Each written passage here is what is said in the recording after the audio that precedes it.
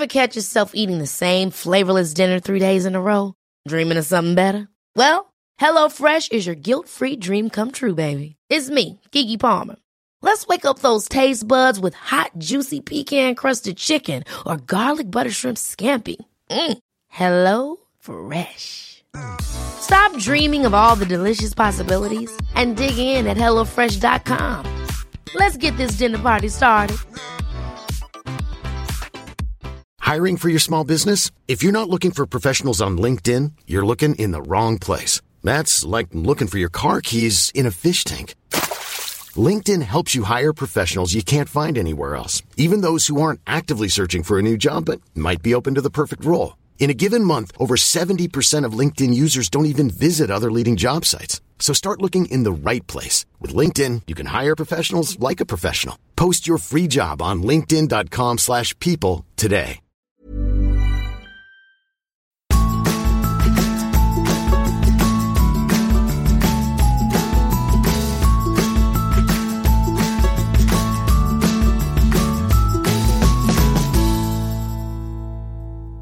Hva gjør man når mannen din gjennom halve livet går til jobben en tidlig morgen og dør, helt plutselig og helt uten forvarsel? Hvordan bygger man et liv uten den du mest glad i? Jeg heter Sara Lossius, og gjest i episode 90 av Ingefær podcast Long Litt Woon, og hun opplevde nettopp dette. Ektemannen Eyolf kom aldri tilbake fra jobb. Woon flyttet til Norge fra Malaysia som 17-åring for å være utvekslingsstudent. Hun møtte Eyolf og blitt boende i Norge etter det. Og litt tilfeldig etter Eyolfs død begynte hun på soppkurs og oppdaget etter hvert at soppturene ble stien hennes tilbake til livet. I denne timen snakker vi om hvorfor boken til Woon, Fra sopp til sorg, blitt så populær. Vi snakker om hva som gjør nordmenn til nordmenn, hva slags handlinger vi gjør som vi ser på som naturlig, men som egentlig kulturlig, og som resten av verden kanskje synes litt rart. Vi snakker om at i Norge sorg privat, og hvorfor det kan være utfordrende i en sorgprosess. Vi snakker om hvor kroppslig sorg og at sorgen ikke en rett strek, men mer som en krusedull. Boken Fra sopp til sorg rørte meg, og jeg gråt flere ganger i løpet av boken. Sorg noe vi alle opplever i livet, og jeg sikker på at Woons historie treffer mange. Men samtidig så jeg blitt inspirert til å ikke se skogen for bare trær, men også litt for sopp når vinteren etter hvert slipper taket. Du finner meg på saralossius.no og som Sara Lossius på Instagram og Facebook. Og i den lukkede gruppen Ingefær podcast med Sara Lossius på Facebook snakker vi om ukens tema og andre temaer innen helhetlig helse og smart livsstil. Bli med i gjengen du også. Jeg håper du liker episoden, og at du tar ekstra vare på deg selv og de du glad i nå i påsken. God lytt!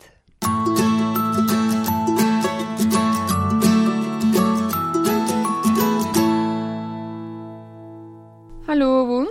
Hei, Sara. Så hyggelig å være her. Takk. Det veldig hyggelig at du kunne komme. Vi har jobbet for det et halvt år eller noe. Men bedre sent enn aldri. Du har jo skrevet boken Stien tilbake til livet om sopp og sorg.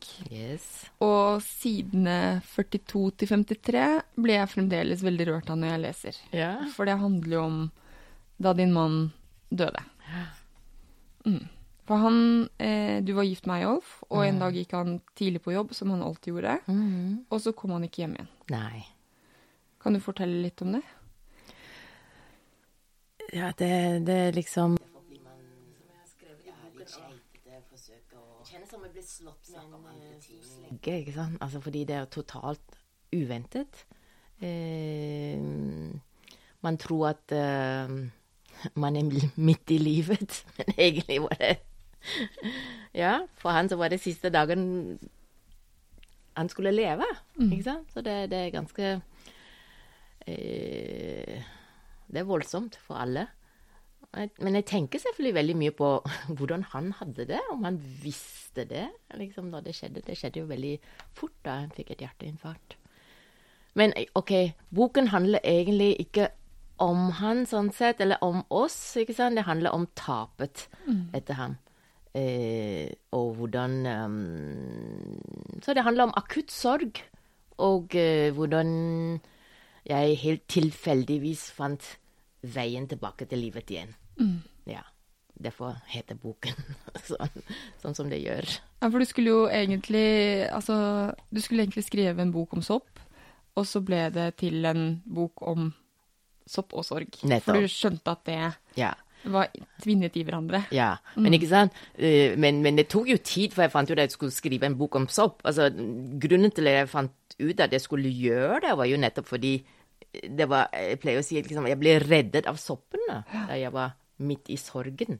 Så jeg gikk inn i soppriket og ut av sorgen. Altså, så tenkte jeg, dette her er jo en helt crazy verden, denne her soppriket. Det vil jeg gjerne skrive om. Jeg er sosialantropolog, og jeg vil gjerne skrive om soppfolket. Disse rare folkene som holder på med sopplukking. Og soppene jeg møtte på veien, og denne utrolige verden som jeg liksom ble kjent med. Så derfor het arbeidstittelen, det var jo soppdagelse. Det er også det som er navnet på bokens Facebook-side nå. Men også det holdt jeg på med en god stund, før jeg begynte å lure på hva jeg skulle gjøre med mannen min. Altså, hvordan skal jeg liksom flette han inn i denne historien? Fordi det var egentlig på grunn av tapet etter ham som gjorde at jeg skrev denne boken. Og så jeg satte meg ned og begynte å skrive om ham, og så da løsnet det, og da skjønte jeg egentlig at denne boken handler selvfølgelig ikke bare om sopp, men det handler også om sorg, da. Så derfor handler det om sopp og sorg. Og det handler jo om, altså din sorg er jo ganske rå og hjerteskjærende, fordi dere var midt i livet, som du sa. Altså, hvor gammel var Eyolf? Da han døde, var han 54. Ja, og det er jo ingen alder nå til dags. Og det var jo helt ut av det blå, men alle som har kjent på en eller annen type sorg eller livskrise, og det har de fleste av oss, tror jeg vil kjenne seg igjen i boken. For jeg kjente meg igjen, selv om jeg aldri har mistet noen som sto meg så nær så fort, i og med at det skjer en så brå endring at hele livet som du visste det var borte, og du måtte på en måte pusle alt på nytt. Det er fint å si det, fordi jeg tenker liksom, og nøkkelordet her er egentlig livskrise da. I begynnelsen så var det jeg har mistet noen som sto meg så nær så fort, i og med at det skjer det å miste noen, men det vet jeg ikke sant? Fordi jeg har unge folk som leser denne boken, og det er nettopp det du sier, at man opplever noe kanskje brått og uventet, og som gjør at du må liksom definere deg selv på en ny måte. Altså alt du trodde på gjelder ikke lenge, ikke sant? Og det kan jo være man mister jobben, mister helse, blir skilt eller noe sånt. Og da må man, som du sier, også pusle og få de stykkene til å falle på plass igjen, ikke sant? Og det kan hende det er nye biter som kommer inn i dette puslespillet. Du må finne nye biter og kanskje sette det sammen på en ny måte. Og det er en jobb. Så jeg tenker liksom at uansett hva som har satt dette i gang, veien videre, det er 2 dimensjoner. Den ene dimensjonen er fysisk. Altså, du må jo spise, du må jo sove, og alt dette er vanskelig i begynnelsen, ikke sant? Og så er det eksistensiell. Altså, du må finne ut hvem du er. Og dette er interessant også med hensyn til folk som vil gjerne hjelpe. For veldig ofte så spør folk, hva kan vi gjøre? Ikke sant? Hvordan kan man best støtte folk som er utvidet? Jeg vet liksom bare, ok, du finner 5 kantareller, så blir du... Da tenker man på disse 2 dimensjoner. Altså, enten kan du hjelpe med det fysiske, altså lage en pai og komme på besøk, liksom, fordi folk i sorg må også spise. Eller må du tåle å høre hvor den andre er. Altså, og det opplever mange har problemer med det. Å komme i nærheten av den smerten. Så finner du raskt ulike arter smaker politikk. Eller, ja, så de folkene som klarer å gjøre begge deler, det er det en håndfull, altså. Ikke Men sant? det vanskelig, da. Det Det ekstremt vanskelig. kjempevanskelig, for jeg tror Ja. at man vet ikke helt hvordan man skal møte den andre, og da det vanskelig å spørre hvordan har du det, hvor ofte skal man ringe, og så tror jeg at mange, og sikkert deriblant meg på også, vin? mennesker liksom- som har stått meg nær, som Men har hatt sorg, også at man bekymret deg også at du fikk soppsporer ned i lungene. Blir litt sånn at man heller tar et skritt tilbake, for man vet ikke hva man skal gjøre. Men hvis jeg skulle gi et råd, da, så da kan man i hvert fall ta tak i det jeg kaller den fysiske dimensjonen, ikke sant? Fordi man trenger jo hjelp til å, jeg vet ikke, måke snø, man trenger den type hjelp også. Ja. Ta ut avisene som har hopet seg opp, ikke sant? Så boken kan leses på mange plan, selvfølgelig, og det var noen som sa at boken en protest, egentlig, mot sorgens plass i samfunnet, og den tiden vi gir til hele sorgarbeidet, ikke sant? Det for liten plass, for liten tid, ikke sant? Og dermed får folk som interessert i å hjelpe, også lite trening da, til å snakke om dette her, ikke sant? Ja, men det gir jo et godt innblikk i at sorgen tar tid, og at den har mange faser, og at livet i sorg ikke bare er sorg. For du fant jo små gleder, som etter hvert blir større i soppen. Men jeg tenkte å gå bare litt tilbake til det med det å være to, og så bli alene, og bygge opp egen identitet igjen. Skal du lese jeg den passasjen jeg valgte ut, som heter om sorgens matematikk? Nei, hva var det? Tapets matematikk. Her leser hun altså fra boken. Yes. Når to enkeltmennesker velger å bli sammen, skaper de noe som er mer enn summen av delene. Når en faller fra, blir det som er unikt med paret borte. Men det er også skjedd noe med den som er igjen. Når liv og identiteter er sammenvevde, risikerer den etterlatte i lange stunder å møte kun en skygge av seg selv. Jeg synes det er så fint. Og så synes jeg det er veldig... Jeg tenkte på det i går når jeg satt og leste ferdig boken din, at jeg tenkte på meg og min mann, da. Ja. At vi er mer enn bare meg og Jon. Vi har noe som er vårt. Men det jeg synes er interessant med deg, er at for deg så var det... Jeg ser for meg at det på en måte ble litt sånn dobbel identitetsbygging, for du kom jo fra Malaysia som på utviklingsstudent, og så møtte du Eyolf ganske tidlig og ble i Norge på grunn av han. Så det jeg har tenkt er at du måtte på en måte finne, eller han var grunnen til at du ble i Norge, så du måtte finne din norske identitet på nytt. Eller? Ja, jeg skriver også om det i boken, hvordan jeg har i tillegg til denne sorgen en ekstra sånn eksistensielt spørsmål. Liksom, skal jeg bli her? Fordi vi har ingen barn, ikke sant? Så liksom, ok, hva gjør jeg nå? Hvor skal jeg være? Hvor skal jeg være? Ja, foreløpig er jeg fortsatt her da. Hva var grunnen til at du fortsatte å være i Norge? Ja, jeg vet ikke om jeg klarer å svare dette, men det er jo selvfølgelig fordi jeg har bodd her mesteparten av livet også, ikke sant? Jeg har jobbet det her, jeg har venner det her, jeg har alle mine kontakter, og jeg skriver nå på norsk også, ikke sant? Så det er liksom, ja, Norge er blitt en del av meg. Så er jeg her fortsatt. Og det var en del å finne den pusleidentiteten din, på en måte. Å finne det. Men jeg vet også man merker noe annet i boken, og det altså den sorgen du skriver er så kroppslig. Du kunne komme, vi har jobbet for det et halvt år eller noe sånt. Men bedre sent enn aldri. Finne et svar, noe som kan hjelpe. Ikke sant? Man er jo helt desperat når man er midt oppi dette her.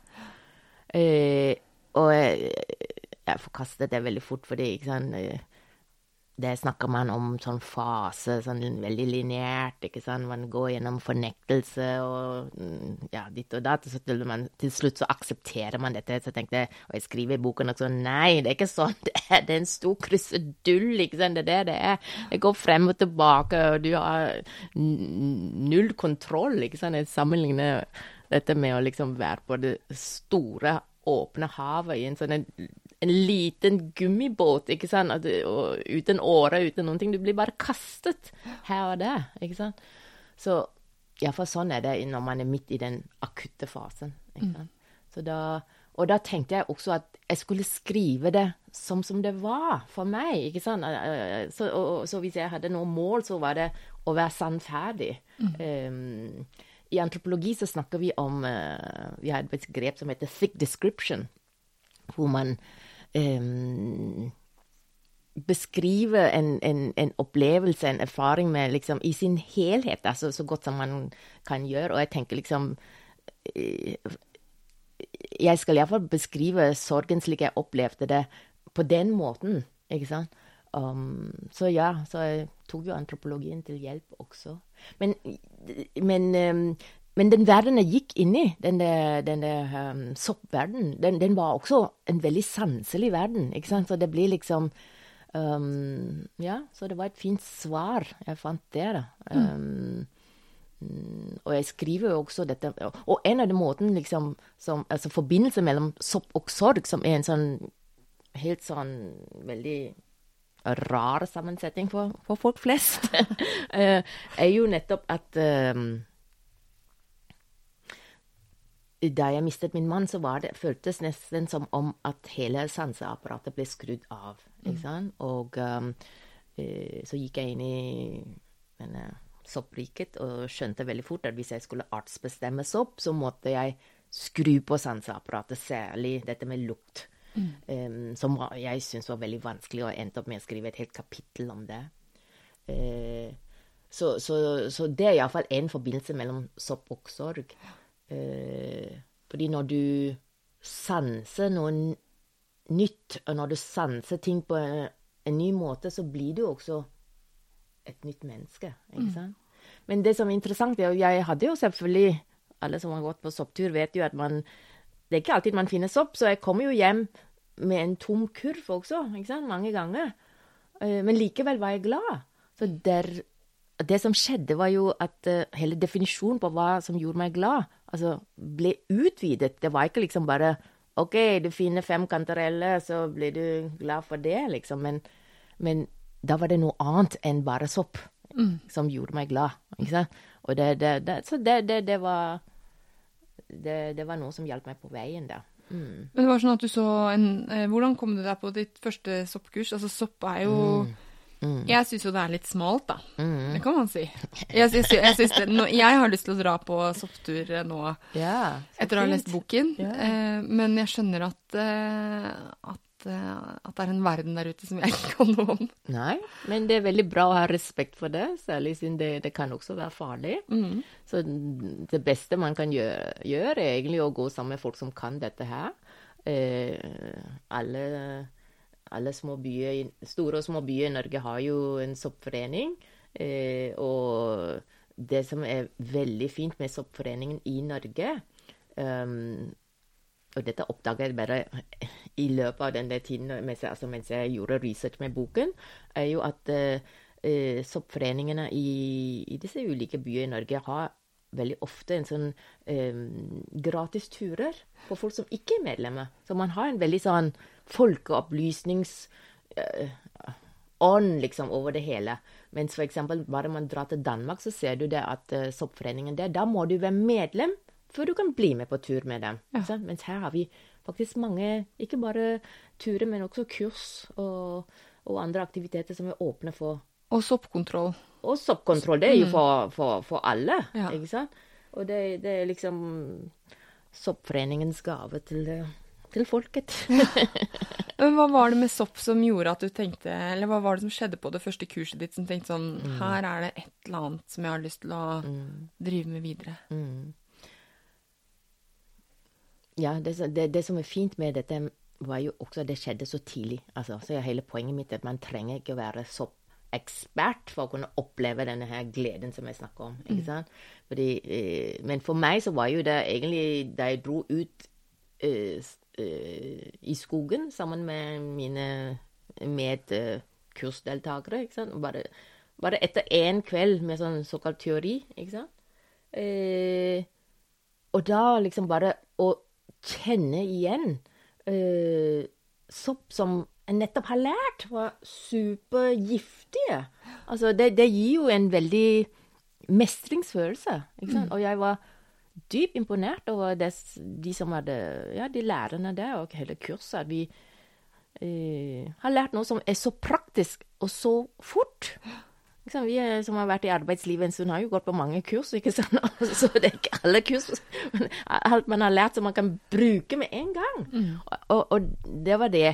Altså først så jeg disse giftige soppene, men så senere så fant jeg sånn selvfølgelig på egen hånd sånne toppsopper, og kjente glede for første gang etter min mann døde. Og da tenkte jeg, selv om jeg ikke visste hva dette betydde, eller hva soppverden kunne by på, og alt det, så tenkte jeg må bare følge denne stien her, fordi alt annet svart, ikke sant? Dette her var det eneste sånn småsopper som lyste opp, ikke sant, langs veien. Jeg måtte bare følge dette her. Og du gikk jo all in, det kan man si. Ja, det kan jeg si. Jeg ble soppsakkyndig i det. Ja. Noe som var helt sånn umulig på det første kurset. Da skulle vi lære 15 sopper å kjenne, ikke sant? Sopparter, og det var ekstremt vanskelig. Men soppsakkyndig prøve, det 150 sopper, ikke sant? Ja, jeg tror jeg kan 3. Ja, men det veldig bra, men hvis man er motivert, så kan man bare gå på kurs, eller bare gå på en tur med foreningen, lær en ny sopp å kjenne per år, så plutselig har du mye mer å plukke, ikke sant? Hvis du plukker kantarell som hele Norges befolkning som plukkes opp, så driver du og konkurrerer om den ene arten. Det så mange andre arter man kan plukke. Vi plukket i høst, så plukket vi en litt moderne sopp nå. Oi! Hva var den i? For det var sånn spesielt soppår i fjor, visstnok. Fader da. Det burde jeg komme på. Jeg skal komme på det. Er det steinsoppen? Ja, var det ikke det? Ja. Var god den? Kjempegod. Ja. Men det ikke en modern sopp. Hva mener du med modern sopp? Nei, det var visst, plutselig så var det mye skrevet om den. Okay, det var en okay. sånn hipster-sopp, tror jeg. Ja. Men, det en veldig bra sopp som ikke kommer hvert år, ja. Ikke sant? Så når det såkalt steinsoppår, så må man gå ut på tur og plukke den. Ja, det gjorde vi. Ja, veldig bra. Og det var takket være min eldste datter hadde en ansatt i barnehagen som kunne sopp, så det var egentlig hun som var på, hun sniffet seg frem til de. Ja. Ja, de lærer fort. Men du var jo til det med at sanseapparatet ditt ble lukket. Og jeg har jo likt boken veldig godt, så jeg føler at jeg sier sånn hele tiden det jeg likte med boken, det jeg fant ut av den. Men jeg likte veldig godt det sanselige med sopp. Og det kanskje det grunnen til at jeg også veldig glad i mat, fordi for meg så skrur det på hele sanseapparatet, hvordan, i hvert fall når man lager mat fra bunnen, som jeg gjør, hvordan maten kjennes ut i hånden, kutt opp, lukte på den, at jeg ser, føler, lukter. Og det beskriver du veldig godt i boken, altså hvordan de ulike soppene For noen har dette laget på hatten, og så må du sniffe på soppen, akkurat som man lukter på vin. Altså liksom, men også bekymret det da også at du fikk soppsporer ned i lungene. Får man det? Det ingenting å bekymre seg for, så man må bare sniffe i vei. Ja. Men man skal sniffe under sopphatten, da. Ja. Ikke på toppen. Ja. Men var det, altså, kjenner du deg igjen i type den, for du har jo også et kapittel hvor du beskriver, eller har noen oppskrifter på mat. Men, ja, ok.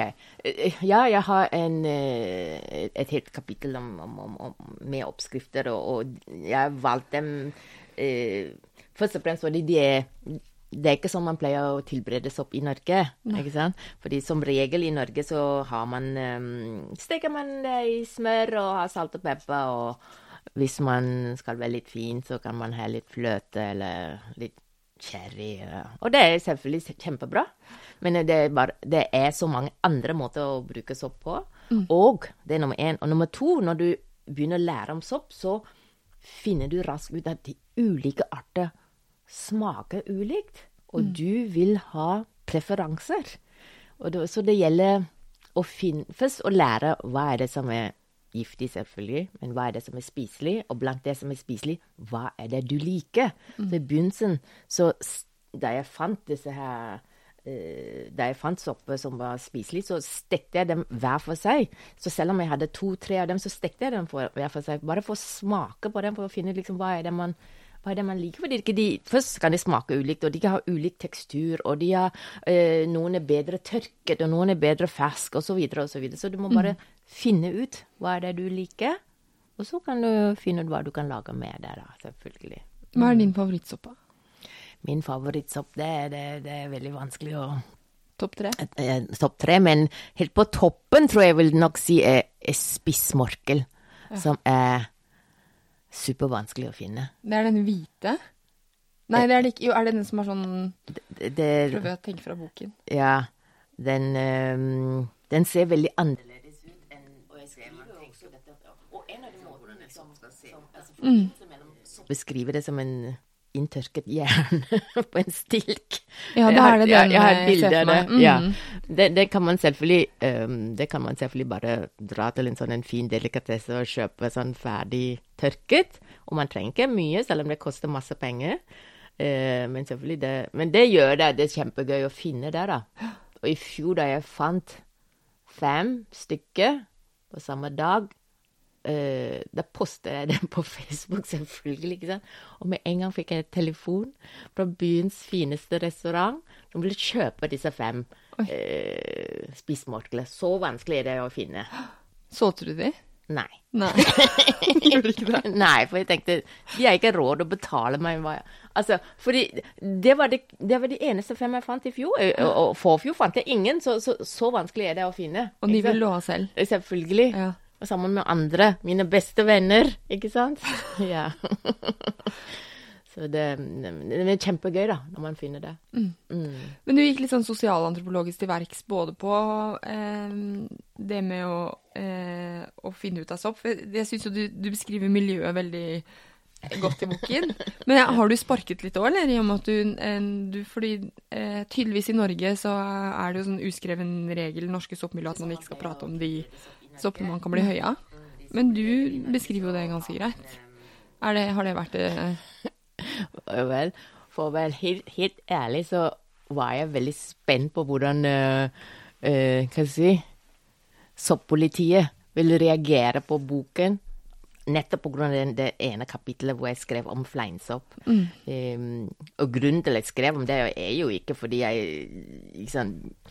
gikk inn for å finne sopp som var psykoaktive, men fordi, på grunn av denne holdningen jeg møtte, ikke sant? Hvor liksom, de var forskrekket, jeg var interessert i denne soppen, og jeg tenkte liksom, det jo veldig rart at når man tar en eksamen i dette her, at vi ikke skal lære den ene soppen som alle andre interessert i. Så jeg kan ikke identifisere denne soppen sånn med sikkerhet, fordi jeg har ikke lært det. Så jeg måtte lese meg opp og først og fremst finne folk som kunne dette her. Og det i seg selv var også veldig vanskelig, fordi ingen vil snakke om det. Det jo ulovlig da, å både være i besittelse og plukke, ja. Du kan se på det, men du kan ikke gjøre noe med det. Så nei, den holdningen jeg møtte gjorde at jeg ble bare mer interessert i å finne mer ut om det. Men jeg var veldig spent på hvordan hva reaksjonen skulle bli da.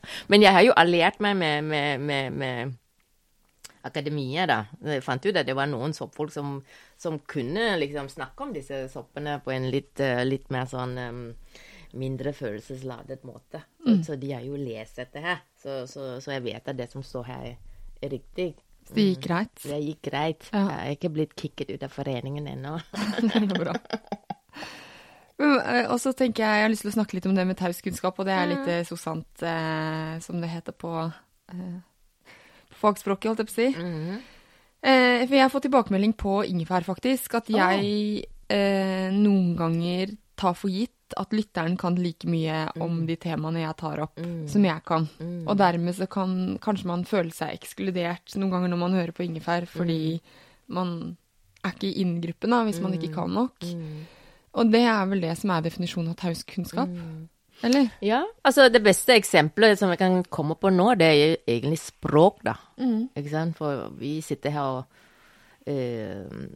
snakker på norsk, men å bruke språket til å kommunisere, men hvis vi blir bedt om å forklare grammatikken i et eller annet, ikke sant? Så blir det kanskje litt vanskelig å artikulere det.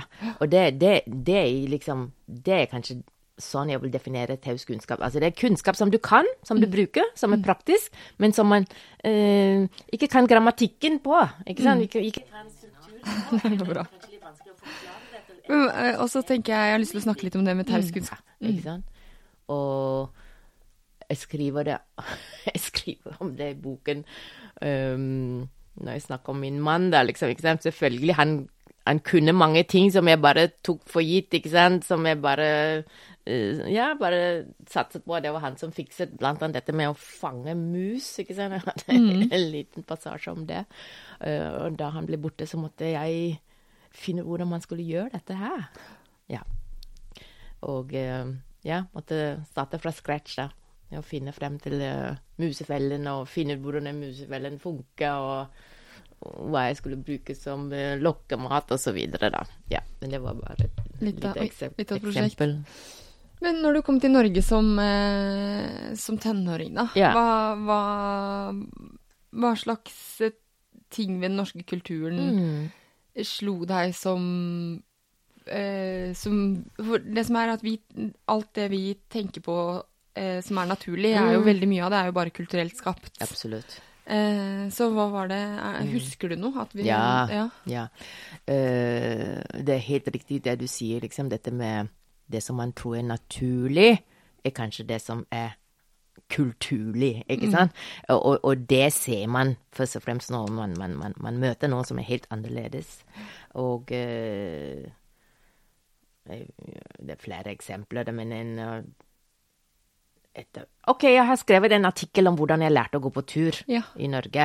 Den leste jeg. Den veldig fin. Ja, og det sånne ting i Norge man tror, liksom, selvfølgelig, alle vet hvordan det å gå på tur, men man vet det hvis man født i Norge, men ikke hvis man født i Malaysia. Hva forskjellen da?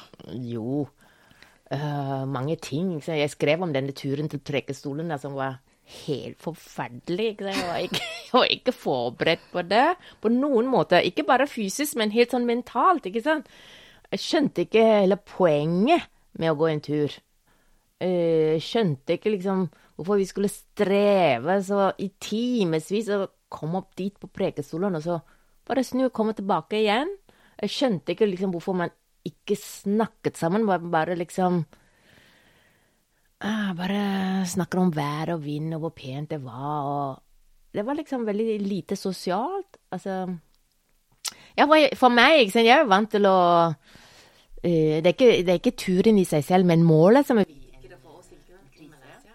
Så det som morsomt liksom, hele turen viktig, og her har man også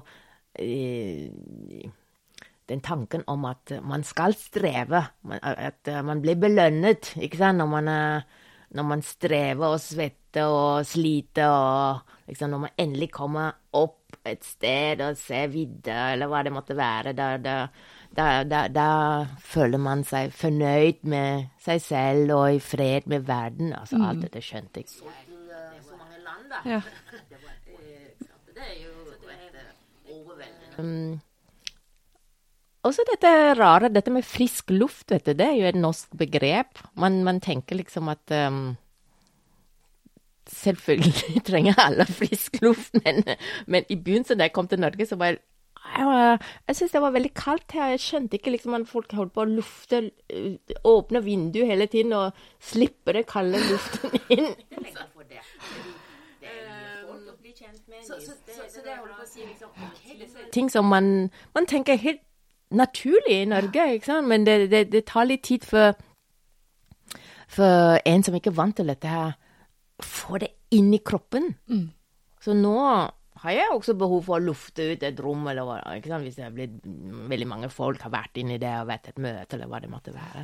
Men det er noe man faktisk skal lære. Det er ikke naturlig. Jeg har det jo i meg. Jeg blir rastløs hvis jeg ikke kommer meg tidlig nok ut på søndager. Så blir jeg blir sur da.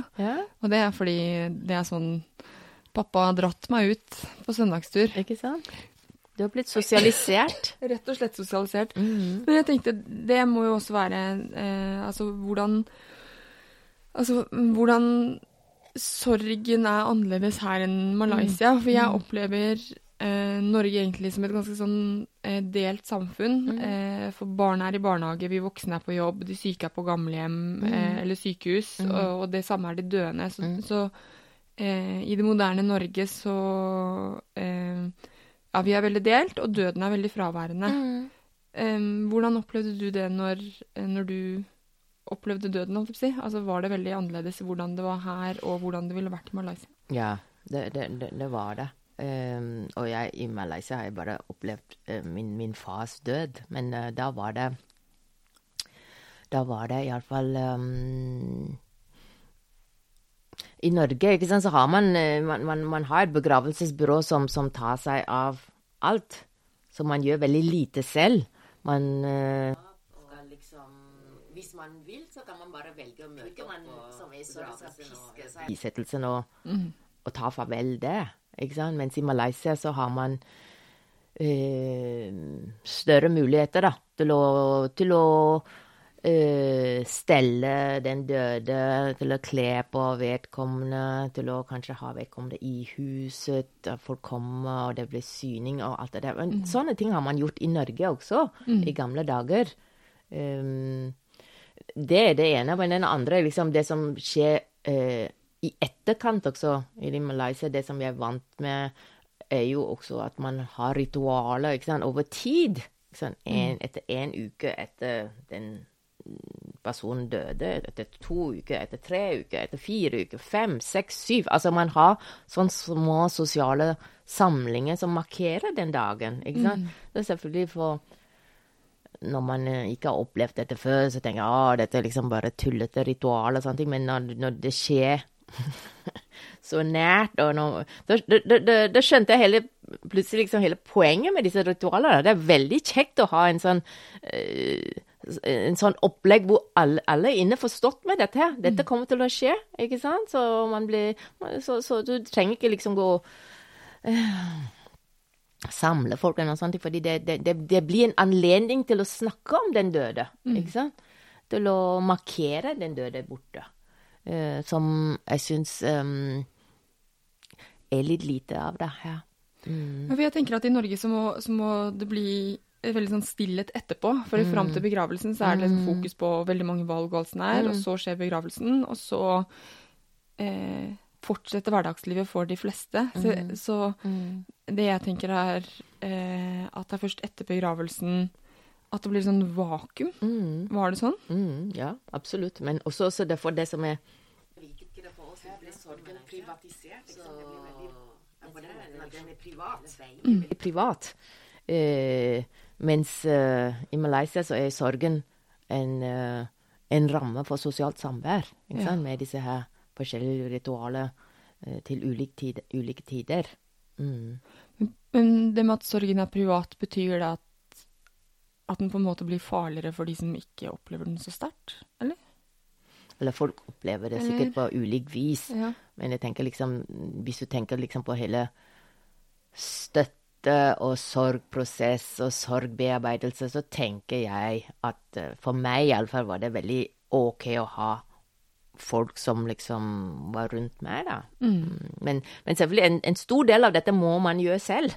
Ja. Altså, man kan jo ha mange gode venner som er støttende og gjør alt som man kunne ønske seg og alt det der, men man kan ikke outsource sorg, ikke sant? Den må du bære selv. Men selvfølgelig den prosessen kan jo vanskelig gjøres, eller gjøres litt lettere da, ikke sant? Jeg ser for meg at den kanskje lettere hvis man har en viss sånn rytme på det, som det virker som man har i Malaysia, med at man møtes jevnlig, og at man ikke, at man ikke så alene i den. Ja, for meg så vil det ha fungert bedre. There's never been a faster or easier way to start your weight loss journey than with PlushCare.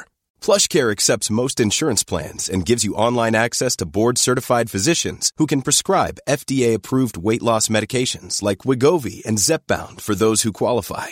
Take charge of your health and speak with a board-certified physician about a weight loss plan that's right for you. Get started today at plushcare.com/weightloss. That's plushcare.com/weightloss. plushcare.com/weightloss. One size fits all seems like a good idea for clothes until you try them on. Same goes for healthcare. That's why United Healthcare offers flexible, budget-friendly coverage for medical, vision, dental, and more. Learn more at uh1.com. Hva slags tilbakemelding har du fått fra andre som har opplevd noe lignende som du gjorde? Har du fått noe? Ja, jeg har fått masse tilbakemeldinger på boken, og folk leser boken veldig, veldig forskjellig. Ja, det tror jeg på. Men det mest konkrete er at boken er blitt solgt til så mange land, da. Ja. Så det er jo et overveldende. Og jeg har aldri mistet noen så nær, men jeg kan se for meg at det fremdeles bare for å lære denne bransjen som jeg ikke kjenner, og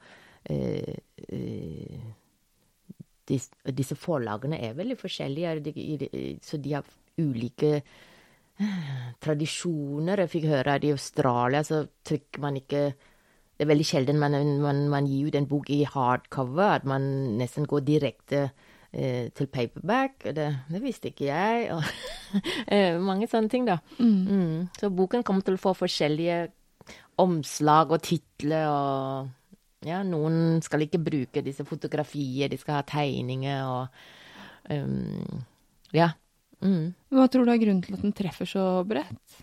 Det vet jeg ikke, men det kan man kan bare spekulere. Ja. Selvfølgelig det vi begynte med å si liksom, at dette er en merkelig kombinasjon, gjør også at den er original da, ikke sant? Så på en måte så handler det selvfølgelig mye om sopp, og selv om du ikke ville det, så kommer du til å lære mye om det, men på et annet nivå så handler det ikke om sopp også da, denne boken, ikke sant? Det blir bare tilfeldig, ikke sant? At det ligger en leksjon der i soppen da, som viste meg veien tilbake til livet. Jeg synes det var gøy å lese om sopp, men det jeg kanskje synes var mest interessant med den var den der, hvordan man kommer seg, hvordan du sakte, men sikkert utvidet verden og fant din nye identitet igjen. Det er vel sånn jeg leste den. Ja. Og så synes jeg også det var interessant hvordan du nesten gikk litt sånn sosialantropologisk på verks i din egen sorg. Fordi din tidligere lærer var Fredrik Barth, var det ikke det? Sa at en god antropolog må gå utenom komfortzonen og stille spørsmål, og det gjorde jo du i hjertet ditt også, på et vis. Ja, jeg snakket om dette med å gjøre hjertets feltarbeid, som jeg aldri har gjort før. Men dette er liksom bare i ettertid at jeg så at det var det jeg gjorde, ikke sant? Fordi selvfølgelig var det veldig mange situasjoner hvor jeg du har liksom bare løper vekk, altså, fordi det nye folk, nye steder, du vet, ikke sant? Du er utenfor komfortzonen, men soppen, ikke sant, tilrettelegger for det, fordi det er nye folk å bli kjent med, nye steder å dra til, nye ting å lære seg i Norge. Den leste jeg. Den er veldig fin. Det er sånne ting i Norge man tror, liksom. Så ble, som jeg sa, enhver ny sopp som jeg lærte, det ble også inni meg, det ble også en rasteplass inni meg, ikke sant? Til å finne ut hvor jeg er nå, liksom. Og dra meg videre langs denne veien da. Men så den indre reisen i sorgens landskap, det krever jo også at man på utsiden utsetter seg nesten for nye ting da. Nye folk, ny kunnskap, og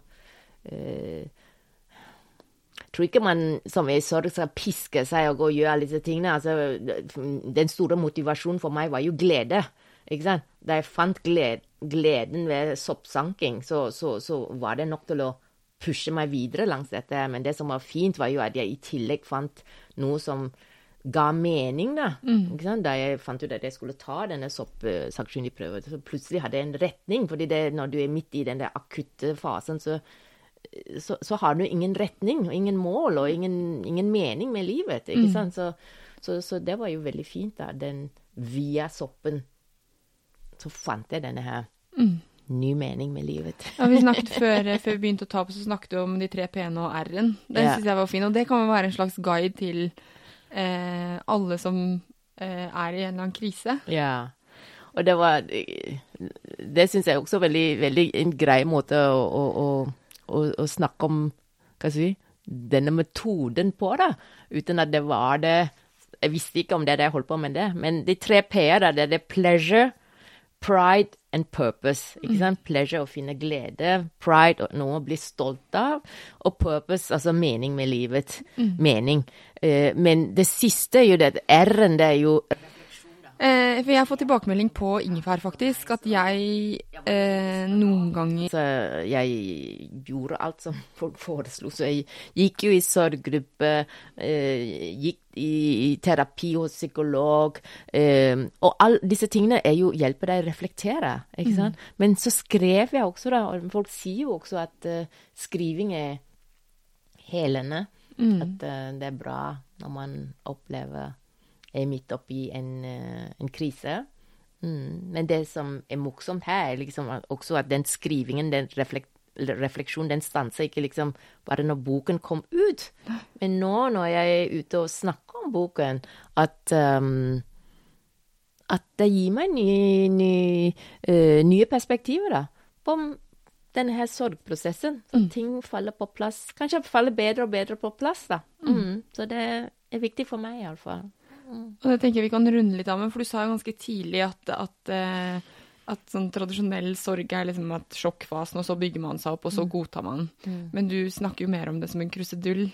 Og det er vel sånn det er fremdeles, at det er liksom ny innsikt i tapet og deg selv.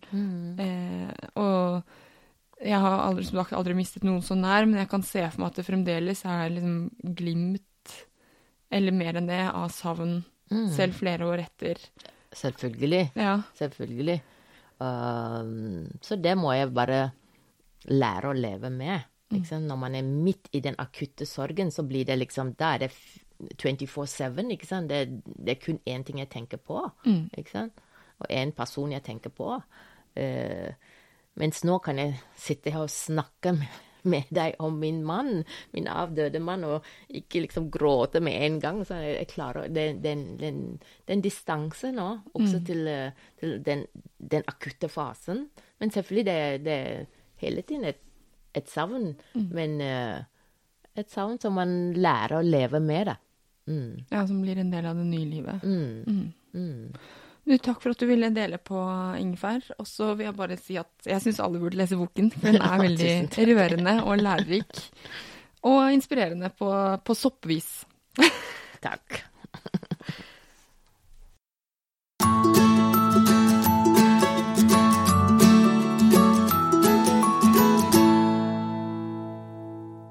Det var episode 90 av Ingefær podcast med meg, Sara Lossius, og gjest Long Thon. Forfatter av den fine og rørende boken Fra sopp til sorg. Fin bok å lese i påsken. Jeg håper du likte episoden, og at du tar vare på deg selv og de du er glad i. Vi høres om en uke. Ha det.